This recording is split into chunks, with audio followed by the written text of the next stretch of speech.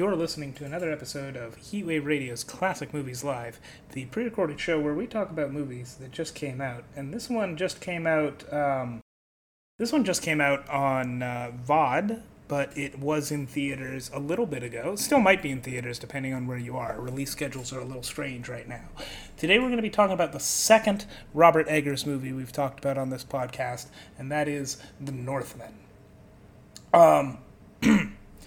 So, The Northman is based on the same story that Hamlet is based on. It is about a Norse prince who decides to take revenge when tragedy befalls his family. And if you are worried about more spoilers than that, you may want to come back later, because this is an episode where we're going to spoil things in the trailer, and then later on we're going to spoil things like for real. But we do actually put a spoiler warning before we get really into spoiling like major plot points. Now, last time we talked about a Robert Eggers movie on this podcast, we had seagulls in the background the whole time, which is really cool. And I don't really know that we could do something like that this time. But I did always have the feeling of like maybe we could do a bunch of Viking drums or something in the background the whole time. I think it might get a little distracting.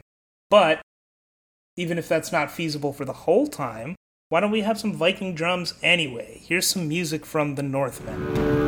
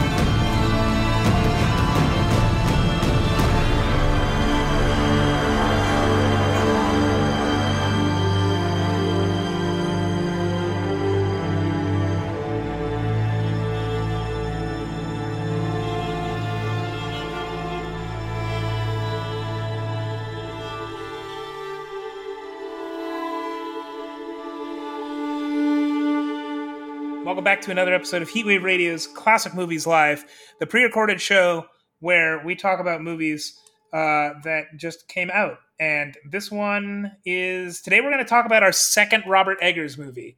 There aren't a lot of directors we've talked about multiple times on this show, except I guess Martin Scorsese, but that's because we talked about all of Leonardo DiCaprio's movies, and he's worked with Martin Scorsese so many times. Hey, hold up. The director of Sonic, Jeff Fowler. Oh, yeah. Talked about twice as well. Jeff Fowler. We talked about every single one of his movies. Yeah, I'd say we're his super fans. I hope that Jeff Fowler can hear this. I've never even seen all of Christopher Nolan's movies, so I guess I like Jeff Fowler more than him, honestly. Oh, wow. That's high praise. Which Chris Nolan movies are you missing? I just haven't seen Insomnia, I think. I think I've seen most of that movie, but never the whole thing. I don't know why. I from what I've seen, it's good. I've just never seen any discussion on it or any reason to watch it, I guess.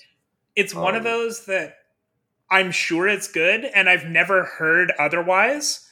But also, no one talks about it, and it kind of to the point where, when you look at, when you see pictures of it, it's oh, this is a detective thriller. That's cool, I guess. And with The Prestige, there's something mind-blowing in that movie where you're drawn to that movie. Same with Inception. Same with Tenet to a degree. Every Christopher Nolan movie has some kind of draw where Insomnia if it does, I don't know what it is. Like, no one's talking Yeah. about it. It Like you was said. probably, I would say it's like, because I think it was like his first big studio movie that like wasn't like, because he was hired, he was basically boomed up from Memento to like an actual production, Hmm. like a big production. So that was like kind of felt more like a director of hired director thing rather than his vision. Right. But at least that's what it feels like. Anyways, we're not here to talk about Christopher Nolan. No, we're here We're to talk talking about about Robert. Robert Eggers. Yes, who is, at least from what I've seen of his past work, he became one of my favorite directors that I've been excited to see, um, like for a while. So yeah, I don't know. Yeah, when I I don't know saw The how do you put that Lighthouse, properly. I was sold. I'm like, anything this guy is going to put out, I'm going to watch. Yeah. Which I say without having seen The Witch yet, but I will. Yeah. Straight up, by the time Everything. this comes out, I may have seen The Witch. Yeah, I saw The Witch last summer, and that was probably one of, if not the most disturbing movies I've ever seen. I'd probably put it up there with like Color from Space, except this was more. I'd say it was better done, if that makes sense. I don't know. Yeah. Well, I mean, with Color Out of Space, like, I didn't dislike it, but there's a lot. It's lacking in a lot of specific areas. Like, Color Out of Space is kind of shallow, where it should be like a really deep horror movie. Like, it should. The idea of Color Out of Space should, like, shake you to your core, and I don't think that the movie does that. Yeah, The Witch does do that in my Yeah. opinion. But yeah, so that was great. So yeah, I was really excited to see the Northman, um, and I don't know, see the third. I guess this is like, I see this as kind of like the trilogy of Robert Eggers. Even though this movie, The Northman, it's really different. Like, he's usually worked with like very small budgeted movies. This was like $70 million. This is, and it's also like Universal. This is his first movie that's not with A24. So Mhm. it's like a big studio movie made for a huge budget. Yeah, I had no idea going into. I just assumed this was. I assumed this was another A24 movie. Honestly, I was really surprised when I didn't see them in the opening credits. But yeah, this is he definitely, this was a big leap for him in terms of what he's done in the past, if that makes sense. Mm-hmm. Which I think is really, I really love. I mean, okay, I want to. At first, I was like, when I was first watching this, like, oh, this, it's really nice that they gave an original movie this much money. But this isn't an original movie. It's actually based on a very old tale um, that Hamlet was based on. So the lots of striking resemblances to Hamlet that you might notice if you watch this movie. Yeah, straight down to like every character in Hamlet has a parallel in this movie. Like, I don't know. I actually have not read Hamlet, and I haven't read the source material of this, but I do wonder to a little. I kind of wish that I should. I'd be very interested to talk to someone who has read the source material, because I'm kind of interested to know, one, how similar the source material is to Hamlet, and like also how much this movie borrows from each of them, because I'm sure that like it's obviously talking about the saga first and then Hamlet, but like in this movie it plays out so much like Hamlet that I also wonder, like, how much did it just borrow from Shakespeare's version, or I guess adaptations that have come before. Basically, Mm-hmm. it's adapting a movie it's adapting a story that's been adapted so many times in so many different forms that, like, I'm curious, like, how much of it is from what. Yeah. I don't doubt. I feel like Robert. Actually, well, no. I was gonna say I don't doubt he might have switched some things up just because I feel like he's a very like creative director. But I remember reading, like, I think he does like a ton of research into the time periods of what he does, right? I And read somewhere, and like I can't personally confirm this, but I was reading about there's a scene in this movie that shows a Valkyrie from like Norse mythology, and she has something on her teeth that looks like braces, and I'm like, are those braces? And I looked it up, and no, it's actually like a type of Viking body mod, basically, where they would file in parts of their teeth. Like they would make like incisions in parts of their teeth as a mark of some kind for some reason. It's just super meaningful. Like there's a lot behind just that one shot, which is crazy to me. But the thing I was reading, apparently, like they did research down to the production design, tried to make sure that in certain scenes they had the right species of grass that would have been period accurate, which I thought was like crazy. It's like that's actually too much, but like they did a lot of research for this. Yeah. Yeah, so I feel like it might have been like it's possible he tried to make the story as accurate to the source material as possible too. Mm-hmm. Just given on how much he cares about that stuff. So yeah, do you want to talk about what this movie is about?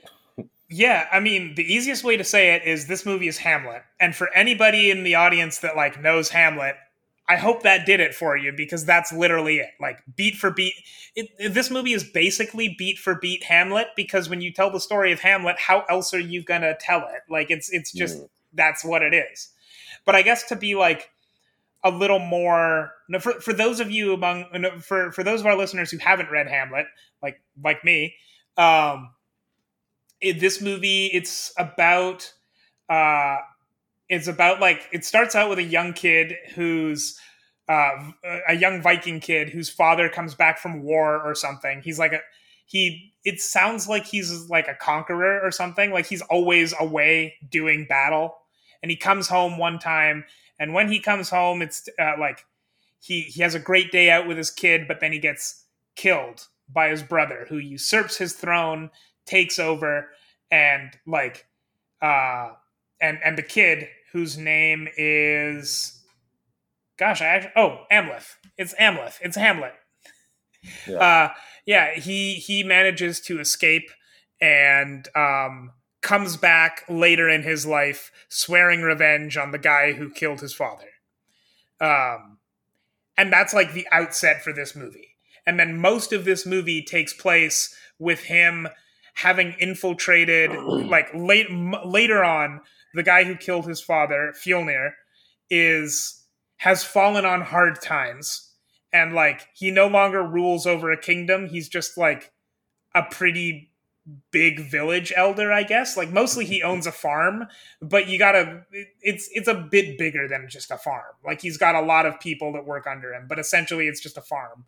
So he runs a farm, and most of this movie takes place with Amleth being a slave on that farm and trying to like first off make Fjolnir's life hell, but eventually kill Fjolnir as his revenge. Most of this movie is a revenge plot against Fjolnir.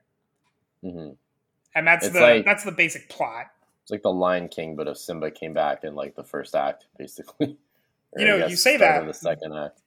The Lion King is Hamlet, so yes, it is the Lion King. So yeah, what did you think of the movie? I mean, for the most part, I really liked it. This movie is like, it's beautiful. First off, it's like the acting is great. A lot of this movie is just big muscly men fighting each other, which is always fun to watch. And the music is awesome.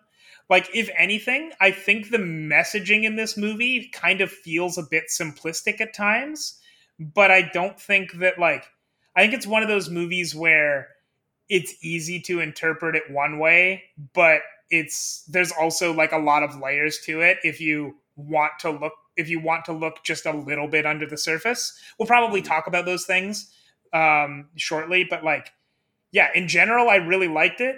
I did not like it as much as The Lighthouse, which I think The Lighthouse is an almost impossibly high bar, so that doesn't have to mean much. That would be a crazy feat.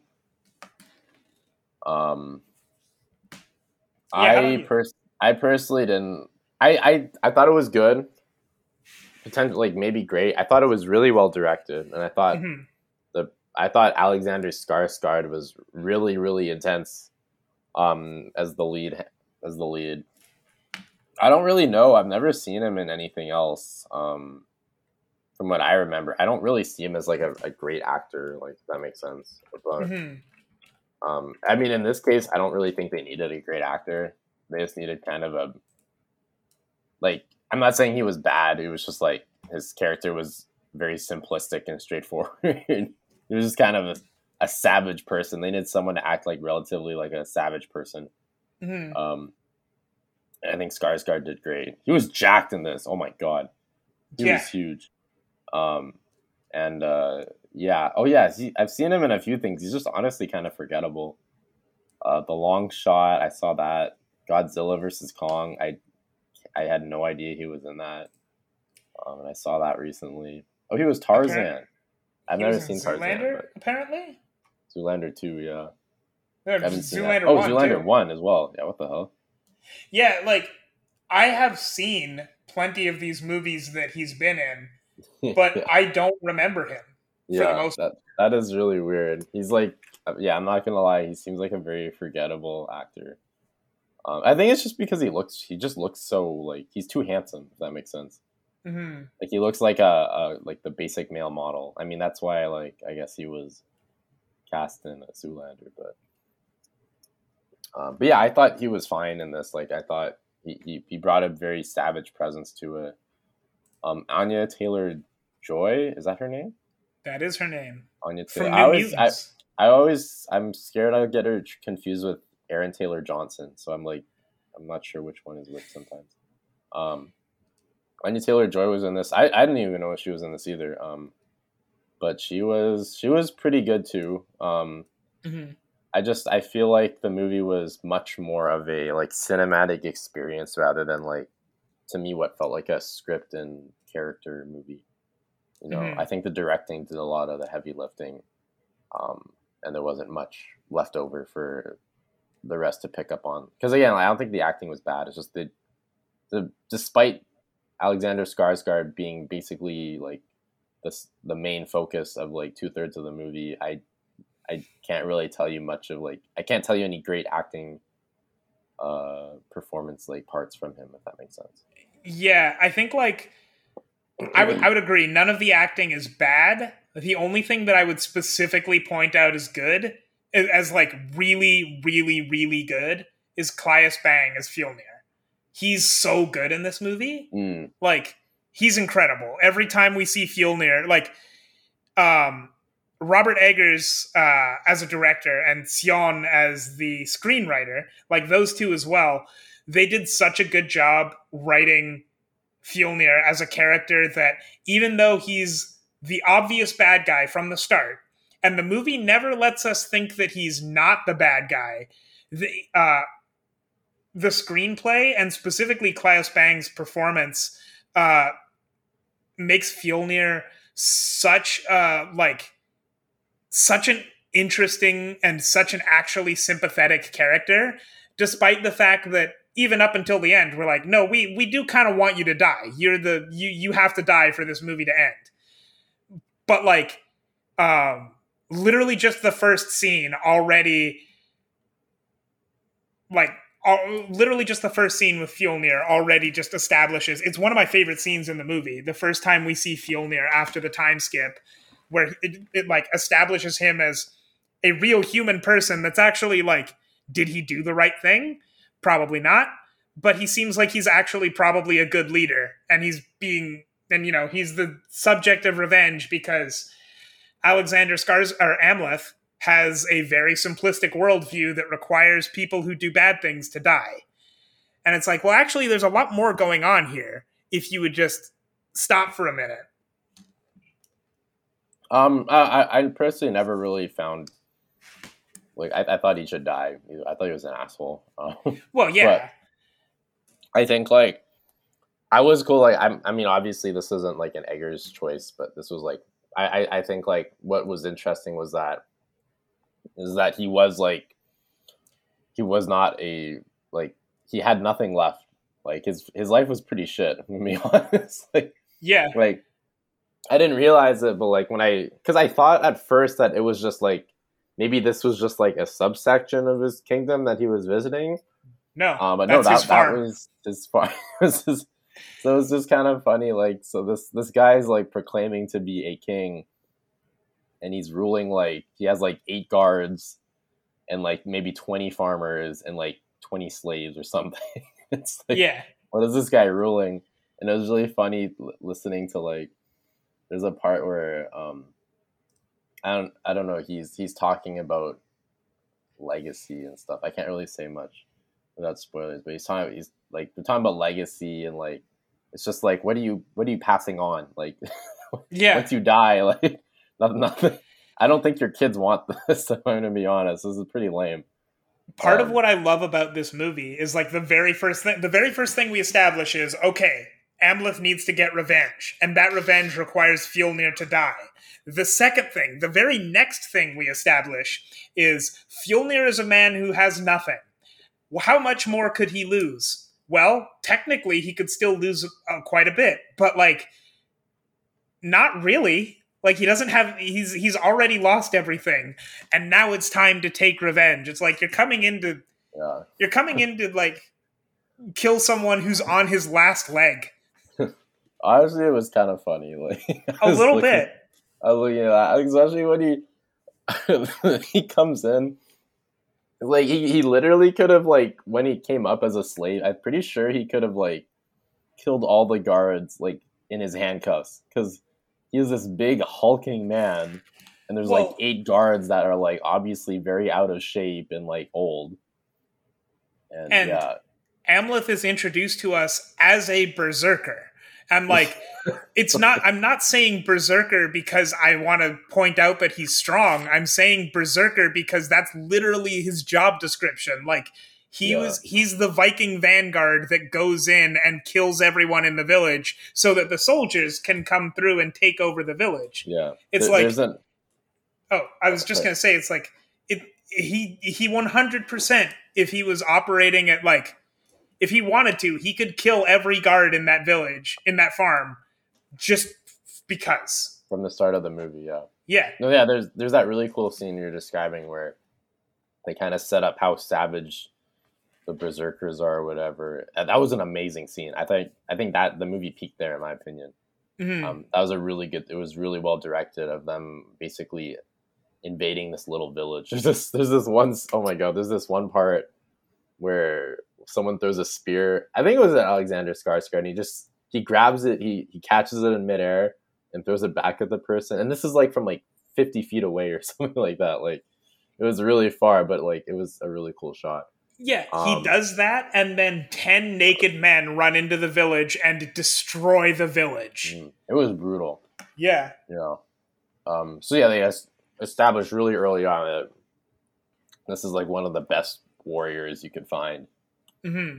Um, he is not scared to die either. Like again, he did this with like no armor.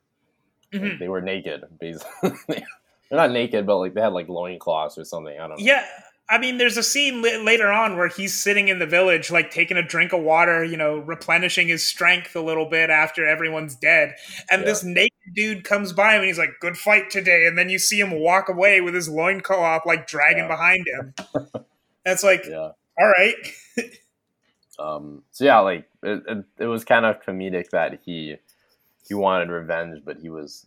I mean, the point was that he was wanted the guy to suffer, but again, he was already suffering. And there's Hmm. this one scene where something really bad happens in the village, and they're like, "Who could have done this?"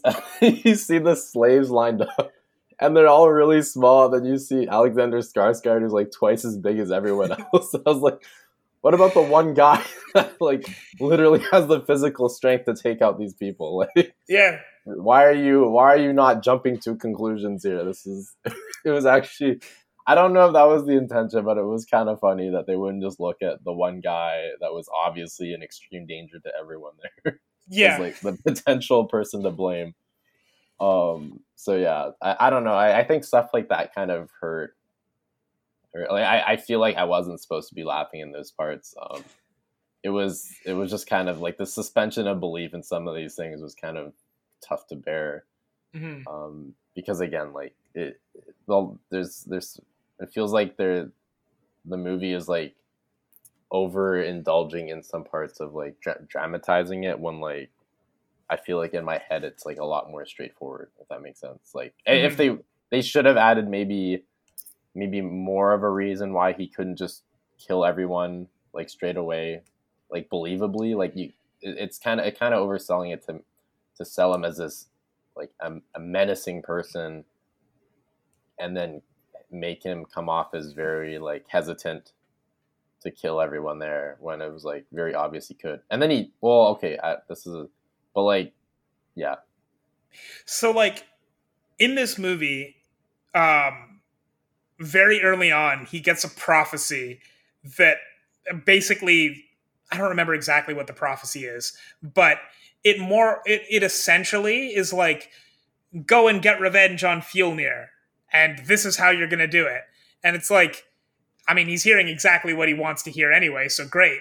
But like throughout this whole movie, he's like very, I think that's one of the fatal flaws of his character, and part of the reason that at any given point he couldn't just he I guess quote unquote couldn't just um like go and kill everybody on the farm is because he's like very dependent on this prophecy, because the prophecy like says that he's gonna fight Fjolnir at the gates of hell. So the whole movie, instead of actually trying to get revenge on Fjolnir, he's trying to like engineer a situation where he gets to the gates of hell, because that's where he's gonna fight Fjolnir and win.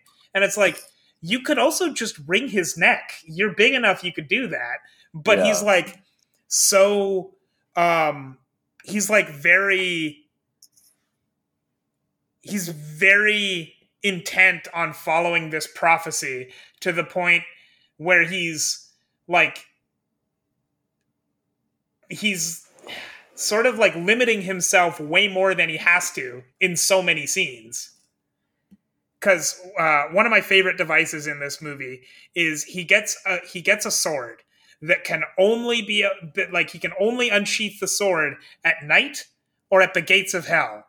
And there's a couple of times in the movie where he tries to unsheath the sword, but the sun is coming up, so he can't unsheath the sword. And then he just like quickly like he like quickly puts everything away and like runs back to his servant quarters, because, oh, I have to do my revenge at night, otherwise it doesn't work. yeah, It's it's really funny to me, because it's like, no, you could just go and punch these people to death. You are bigger than everyone there twice yeah, over. yeah. But sure, if you really want to like kill him with the sword, I guess you have to wait until night. Yeah, I like that's like again, it makes sense in the context of the movie, but like if you're looking at it from just a common sense perspective, it's like it doesn't make a lot of sense. Um, so yeah, I think like and I think that kind of, especially because I think the movie dragged a bit. I think you could have cut off like 15 minutes from this. It should have been like 2 hours, if not less. Mhm. Because this was actually really long. It was like not really long. It was like 2 hours 15 minutes about. Yeah, Which I don't think a movie of this story really needed to be that long, because again, it's a very straightforward revenge story. you say At that, a, but one of these I'll days say, I'm going to make you. One of these days we're going to have to watch Kenneth Branagh's Hamlet, oh which boy, is yeah, 4 hours long. jeez. Um, but yeah, like maybe if there was more like to it, um, but again, like I wasn't really there for like Alexander Skarsgård. I think his performance would have made for just a much shorter movie, because like he doesn't really get character moments, right? I Mhm. feel like the only I actually was it Nicole Kidman, right? Yeah. Yeah, Nicole Kidman was actually really good in this. She only had like a couple scenes, but she really sold her scenes. Mhm. And I think she turned out to be a very interesting character, and that surprised me. Yeah. Um, and I kind of wish we got more from her, if that makes sense. Even though the story, the amount she got made sense for the story, Mhm. but she felt like she really like nailed her role, on a scale that I feel like Alexander Skarsgård and Anya Taylor-Joy didn't really get to do. Same thing with Ethan Hawke. I really liked Ethan Hawke at the Yeah. start When of the movie I as well. when I saw him in this movie, like I should have realized, like, this isn't even a spoiler. This is literally in the trailers. Ethan Hawke dies very soon into the movie. And for whatever reason, I didn't know that going in, even though I really should have. And when he died, like, I wasn't surprised. I was like, oh yeah, actually that makes sense. But I was sad because I wanted to see more of Ethan Hawke. I wanted to see more of Willem Dafoe. Neither of them was in this movie for very long. Willem Dafoe was great in this. He had some really weird scenes, but he sold them. Yeah. He sold them well, yeah. I mean, Willem Dafoe's always great. That's true, yeah. I don't know why I'm praising him. It's just like, I could just say Willem Dafoe and I feel like enough. You should praise him, but still. Yeah. Yeah, he was great. And I wish we got some more of that. And I think like characters, because it's like Robert Eggers can make great characters. I just wish he had more of those characters in the movie. And again, I don't think you needed to give like Alexander Skarsgård. I thought his character worked as it was. It's just the movie should have maybe been shorter if we weren't gonna amplify it with some other characters that weren't just like basically grunting the whole time. I don't know. Like, yeah, he talked, but like it felt like he was grunting the whole time. Like Alexander Skarsgård's character is very simplistic. Like he exists he's there to move the story along, but like he never wavers from his initial thought of, I need to kill Fjolnir. Mm-hmm. And by the very end of the movie, his goals have never changed. Yeah. So like it's kind of tough to keep the movie going when like that's like the character. It's not a dynamic character. This is a very straightforward character. There's like kind of a love thing with Anya Taylor-Joy, but I never really felt like much chemistry between them or like much, there wasn't much there, if that makes sense. It was just he met a chick that he kind of cares for. There's like chemistry enough just because Anya Taylor-Joy is like always wonderful to see on screen, and like she can make it work with anybody. It's like it wasn't like famously great chemistry, but they were fine together. Like they didn't look actively bad together, mostly because Anya Taylor-Joy really brings up really does a lot of heavy lifting there. But still, it's kind of a thing where it's like she's the only like decent looking chick there, and he's the only attractive, like the only decent looking guy there. He's the only guy over 7 feet tall. Yeah. So I guess it makes sense that they would be attracted to each other. Like it makes sense in that way. But yeah. So I don't know. Sorry, I feel like I'm complaining about this movie a lot, but like it is good. Like I guess if we focus on like the directing, I really liked the feel of it was like it was flawless. Like for a $70 million movie, it felt as intimate as like any one of his earlier movies, like that were cheaper. Yeah. But like, even though the scope was like expanded, if that makes sense, like I never felt like they were. I don't know if I doubt they shot this on green screen or whatever. But I mean, maybe there's a certain part at the end they probably did. But any of the CGI, I guess. But there's not that much. There's probably a lot of CGI in this movie, but there's really not that much overt CGI. Like they didn't build an entire horse on a screen for this or anything. Yeah, thank God. So yeah, all of that felt really good. The attention to detail was great. Again, when I was talking about earlier, that one scene, I think that was like that was a one shot, right, of them attacking the village. I think so. That was amazing. Like that whole sequence was really, really well done. But yeah, this movie felt like, I mean, I was surprised it was $70 million just because it was Robert Eggers, but it really felt like it earned its, like it never felt cheap at all. Oh yeah, really that was $70 million with no fat. Yeah, exactly. Like they made the most out of that money as they could have, which is kind of refreshing. I feel like in a lot of, unfortunately, it's as weird as it sounds. Like even though we're in like such a great age of like technology, there's so many movies that, especially now, that are really not doing great with the visuals anymore in terms of like CGI and stuff. Especially like blockbuster movies, like I feel like a lot of them, it's very obvious they're shot in a studio or whatever. But this was like, again, like this was very well done. Like it felt like I was there, if that makes sense. Mm-hmm. So yeah. Yeah, I think like just to touch one more time really quick on the acting, especially with a character like Alexander Skarsgård's Amleth in this, who's so single-minded and so, in a way, kind of boring, just because there's very little like inner turmoil to deal with that with a character like that. It's really just like whatever that character says and does, that's that character. Like, he's not very deep. Yeah.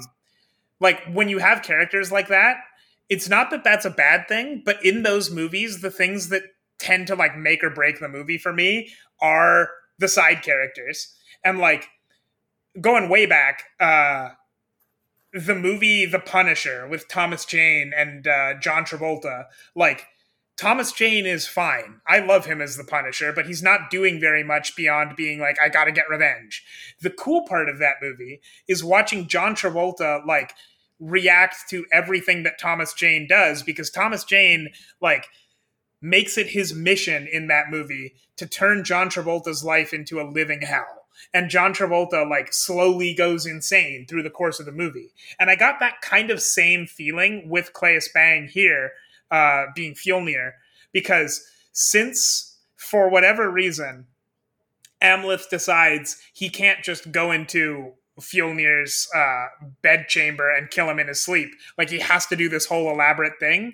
Most of the movie is just him making Fjolnir's life hell, be that killing random servants, then killing very specific servants, then like killing people in his family, and basically just like slowly making him lose absolutely everything he possibly could still lose. Like, Fjolnir's a guy who you wouldn't realize still has things to lose, and then Amleth goes and takes everything from him that he didn't even realize he had.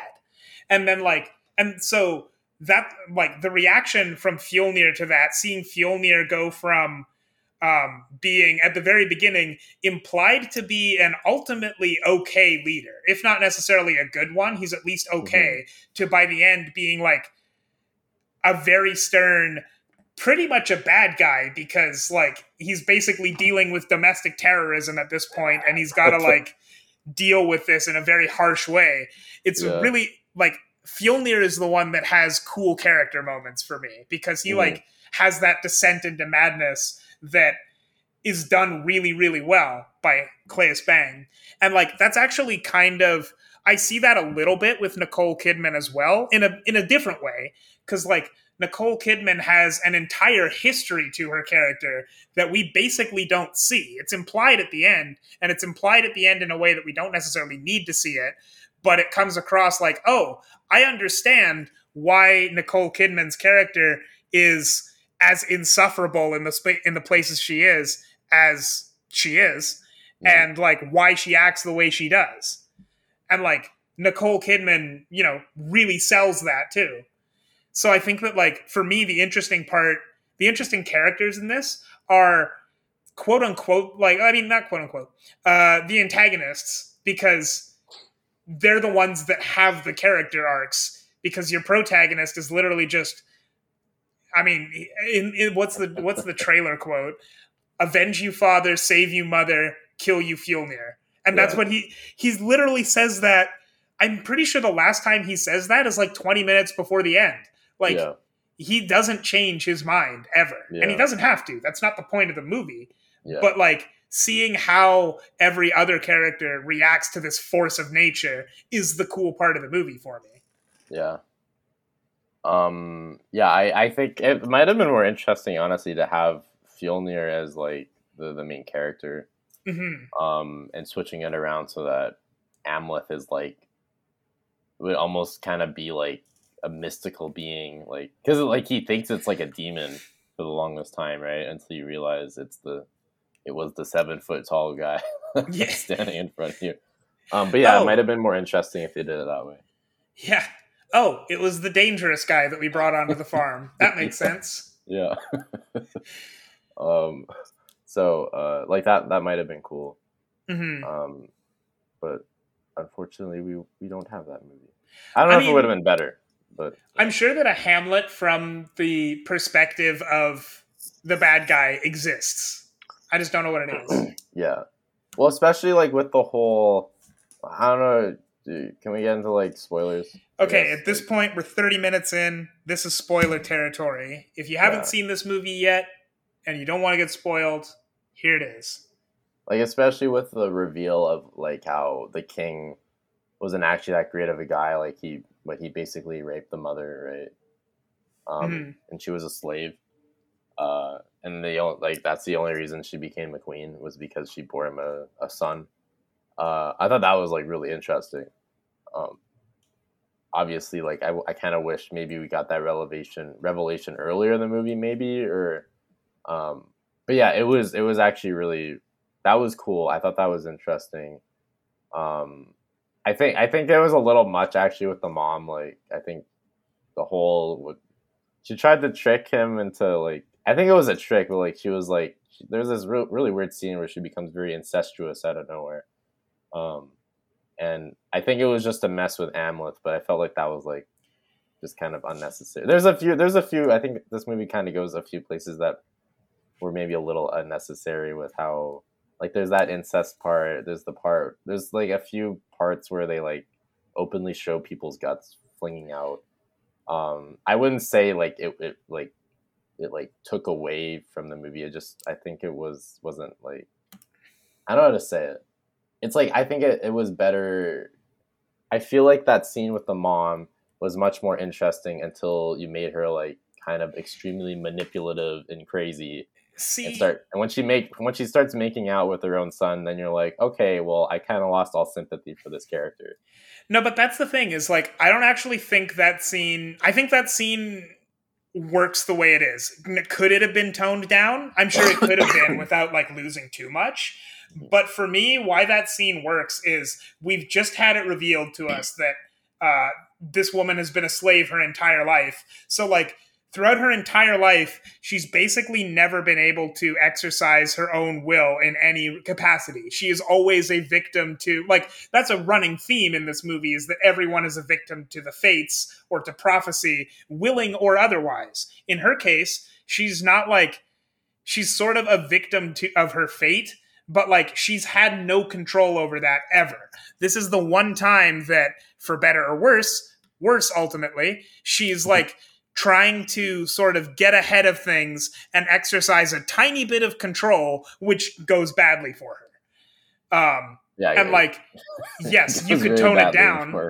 Yeah, you could tone that down, but like, I think that that's very consistent with her character. And like, I think that character, like, I think her character is super interesting, both in the context of the movie and also just like, you know, she's got this whole inner life that even in that moment, she's still a slave to fate.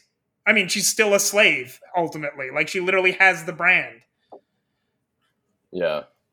Yeah, I guess it makes sense, like, overall, sort of. I don't necessarily think it, like... Well, okay, maybe if they explain that a little more. Because, again, I thought her character... Like, because you're right. It is really interesting how she's basically lived a life where she's just trying to basically stay alive and not be a slave again. Mm-hmm. That's why she was really happy when she found the guy that killed her husband turned out to be kind of love her. Yeah. So like that is really interesting. I guess maybe if they delved into that more too, then I would have appreciated that more. But like right after after that scene, we don't really see her until she dies, basically. Mm-hmm. Right? Pretty much, yeah. That's the last bit. So, yeah, if we maybe got more of that, I could have liked that more. There was something else. Oh, that the whole the scene. I actually laughed a lot. There's that scene at the end where Alexander's or Amleth finds out he's having kids, and then he just jumps off the boat. he's like totally fine with leaving. Then he finds out he's gonna be a dad, and he's like, yeah, I think I'm gonna go back and kill the other guys. I think that's more important to me right now. That's such an infuriating scene because it's like, my God. Yeah, she's like, I didn't want to tell you until I knew we were gonna be safe, and he goes, "We'll never be safe because I heard that prophecy that one time. I gotta go kill now." And it's like, I don't think Fjolnir cares anymore. Like, yeah, he's mad, but he's not going to hunt you to the ends of the earth because He he's has lost nothing. everything. He has like 5. Well, like, well, to be fair, I guess that's also what happened to Amleth, and he came back and fucked up his entire family. So, like I understand that. I guess like that. I think he just wanted revenge. I think that was just kind of an excuse for finishing his revenge plot, basically. Mm-hmm. But that was actually hilarious to me. Like that, it was like a very deadbeat dad. He's like, I don't want to be a father. Yeah. I would rather die at the gates of hell than be a father right now. Which also remind that end sequence. I don't know if I like it or not, but it was the most testosterone fueled like final battle of any kind that I've ever seen. Of Oh, I loved it. Two naked men fighting with swords in a erupting volcano. Like, it was intense. It's the end of Revenge of the Sith, but imagine if instead of like quipping at each other, they were nude and like they never jumped around at all. They were just like they were just beating each other with sticks the whole time. Yeah. But when I say it's the end of Revenge of the Sith, I mean there's lava. That's it. Like it's not even comparable at all. But still. Well, there's lava. You have a potential father figure and a potential son I guess figure. That's true. Fighting over their wives dying or something, or their children. There's something there, I'm sure. Anyways, but yeah, that was. Like, I don't know if I like that. I thought that was kind of, but also it was kind of funny. Maybe like that. I would have liked it more if the movie kind of leaned into that stuff more, like the hyper testosterone based stuff. Like maybe like it would kind of give me like Predator vibes, or I don't know. I haven't seen Conan the Barbarian, but I feel like that would fit in too. Of just like let's just fucking go, like fuck, because that's the thing. Like the plot didn't really matter in this, especially at that point. It just felt like that felt like I just want to see two dudes fighting in a volcano type action, which was fun, right? So I feel like it would almost been more fun if they like focused on that stuff more and kind of like relied less on this whole all the mysticism didn't sell me at all. I didn't like that. Like the prophecy was just boring. And it explains some things in the plot, but like it's really contrived. I thought the whole sword thing was weird too. The scene was cool when he grabs that sword, but like the way it was shot was well done, but I don't think the sword really added anything. I thought it was really funny. I loved the sword as a narrative device because it just like would arbitrarily stop him from doing things because he's like, no, I have to use this sword. And it's like, you don't, but okay. Well, yeah, what was the point? Was the point of the sword to make him think it was a demon? Because it was like, it would give them like mystical cuts or something like that? No, the sword was just it was a really good sword, but like it was a sword that was specifically mentioned in his prophecy that he got. But then that sword could only be opened at night or at the gates of hell. And so, but it was also the only sword he had access to. So like, if ever he needed a sword, it's like, here it is, but you can't use it unless it's night. Yeah, that's really stupid. I thought it was really funny. Oh my god. Well, see, that's like, I don't know if that was supposed to be funny. It didn't feel like it was supposed to be funny. But this movie's actually hilarious for like some of the wrong reasons. I mean, I feel like there's a lot in this movie that's just extra, and the reason that it's there is to show like at no point in Amleth's journey does Amleth have to be subject to fate. Like at every single point, he could just act on his own. He could kill Fjolnir right away. He could just go to Orkney. He doesn't have to go back. He could do so many things, but at every point, he's more interested in fulfilling this prophecy than actually doing the thing he came there for. Which is why, like, there's that one scene where he tries to unsheath the sword, but the sun's up, and he can't unsheath the sword, so he goes back to his normal day as a slave. It's like, what are you doing? Yeah. The sword in the sheath is a good club. You can hit someone over the head with it. You can wreak all the havoc you want. But he's more interested in like using the sword at the gates of hell, whatever that means, than he is in actually like getting revenge. He has to do it by the book. Yeah. Anyways, yeah, some weird stuff there. Good movie though. I enjoyed it. I would say I'm not as excited for the next Robert Eggers movie. But like I think he's an amazing director. I'm just a little worried about his I guess I don't know, adaptations or whatever. What was it? Was Lighthouse an adaptation? No. Was that original? I think there's a story, like a real story, like a story of an actual lighthouse that has some interesting parallels to the Robert Eggers one, but it wasn't actually an adaptation of anything specific. Oh, okay. Anyways, I think his next movie is Nosferatu or something. If that's possibly still going, assuming it actually happens. I don't know.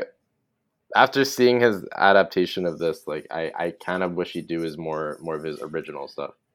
And like, I mean, I think he's such a creative director that like this is a movie he wanted to do and it worked out fine.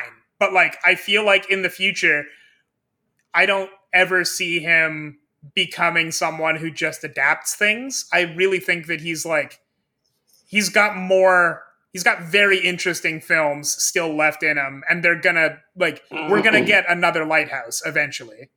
Whatever that looks like. I don't know. The second movie seems to usually be very good. I don't know why I'm saying second movie, but it feels like, I don't know. Anyways.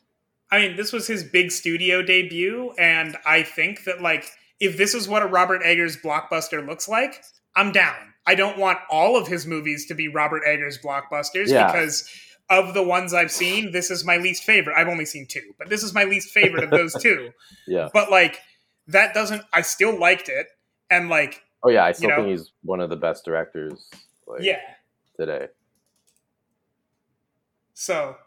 yeah, I'm very excited to see, I don't know, I guess what his next thing is. I don't know. This movie, I'm not sure. I'm always excited to see what's going on. Mm-hmm. Well, what would you think you'd rate this movie? I gave it like a strong 7 out of 10. Yeah, I think I'm feeling 6.5, maybe a 7. Yeah. That makes sense. Relatively straightforward. Really solid, but nothing much more than that. Mm-hmm. Well, I would say solid, actually. Yeah. I think if this movie was like an hour 45 minutes, it could have been really solid. I would give it an 8 or something, but yeah. Anyways. All right. Well, we'll see you in 2 years, Robert Eggers. Maybe 3. I hope so. I don't know what it is. I think he seems to be on a 3-year cycle. I hope his Nosferatu does something, because, I mean... if it doesn't, that's fine too. But like the only thing I know that he has in the pipeline that he's even like announced he's working on is Nosferatu. And like if that doesn't happen, then it might be 4 years before we see. Watch him get a Marvel movie next or something. Like just something completely out of. All right, I'd be like super interested, but I also like. I don't know. I don't want anyone to do a Marvel movie. There's very few directors where I'm like, you need to do a Marvel movie next. Yeah. Obviously, if Robert Eggers was doing a Marvel movie, I'd be down. I'd see it immediately. I'd probably see it immediately anyway because that's the curse I live with. But, I would be interested if someone... anytime you get like a Chloe Zhao doing a Marvel movie, I'm very interested.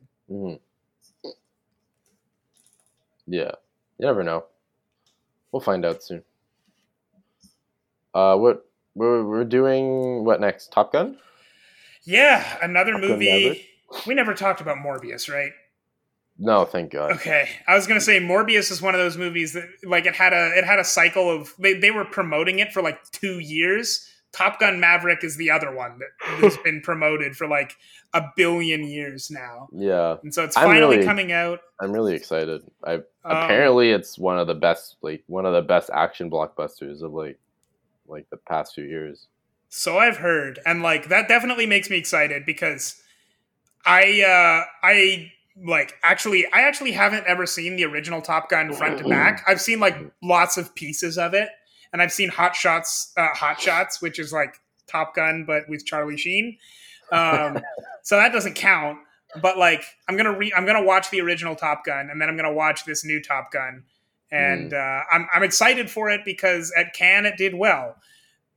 I don't know how to interpret most of the news from Cannes, though. Like, Cannes is a film festival where people have very extreme reactions. People walk Yeah, out all the time, they have standing ovations, and like, neither of those things necessarily is indicative of the quality of the movie, ultimately, which is super weird. yeah, they're very yeah. I keep reading these things like, oh, this movie got a 10-minute standing ovation. It's like, what are they clapping that long for? Like, I you don't like the think I've movie, clap ever and then been sit down. I don't. I might have once been in a movie that had people clap afterwards. I have never Yeah, been in a movie where people have done any kind of standing ovation.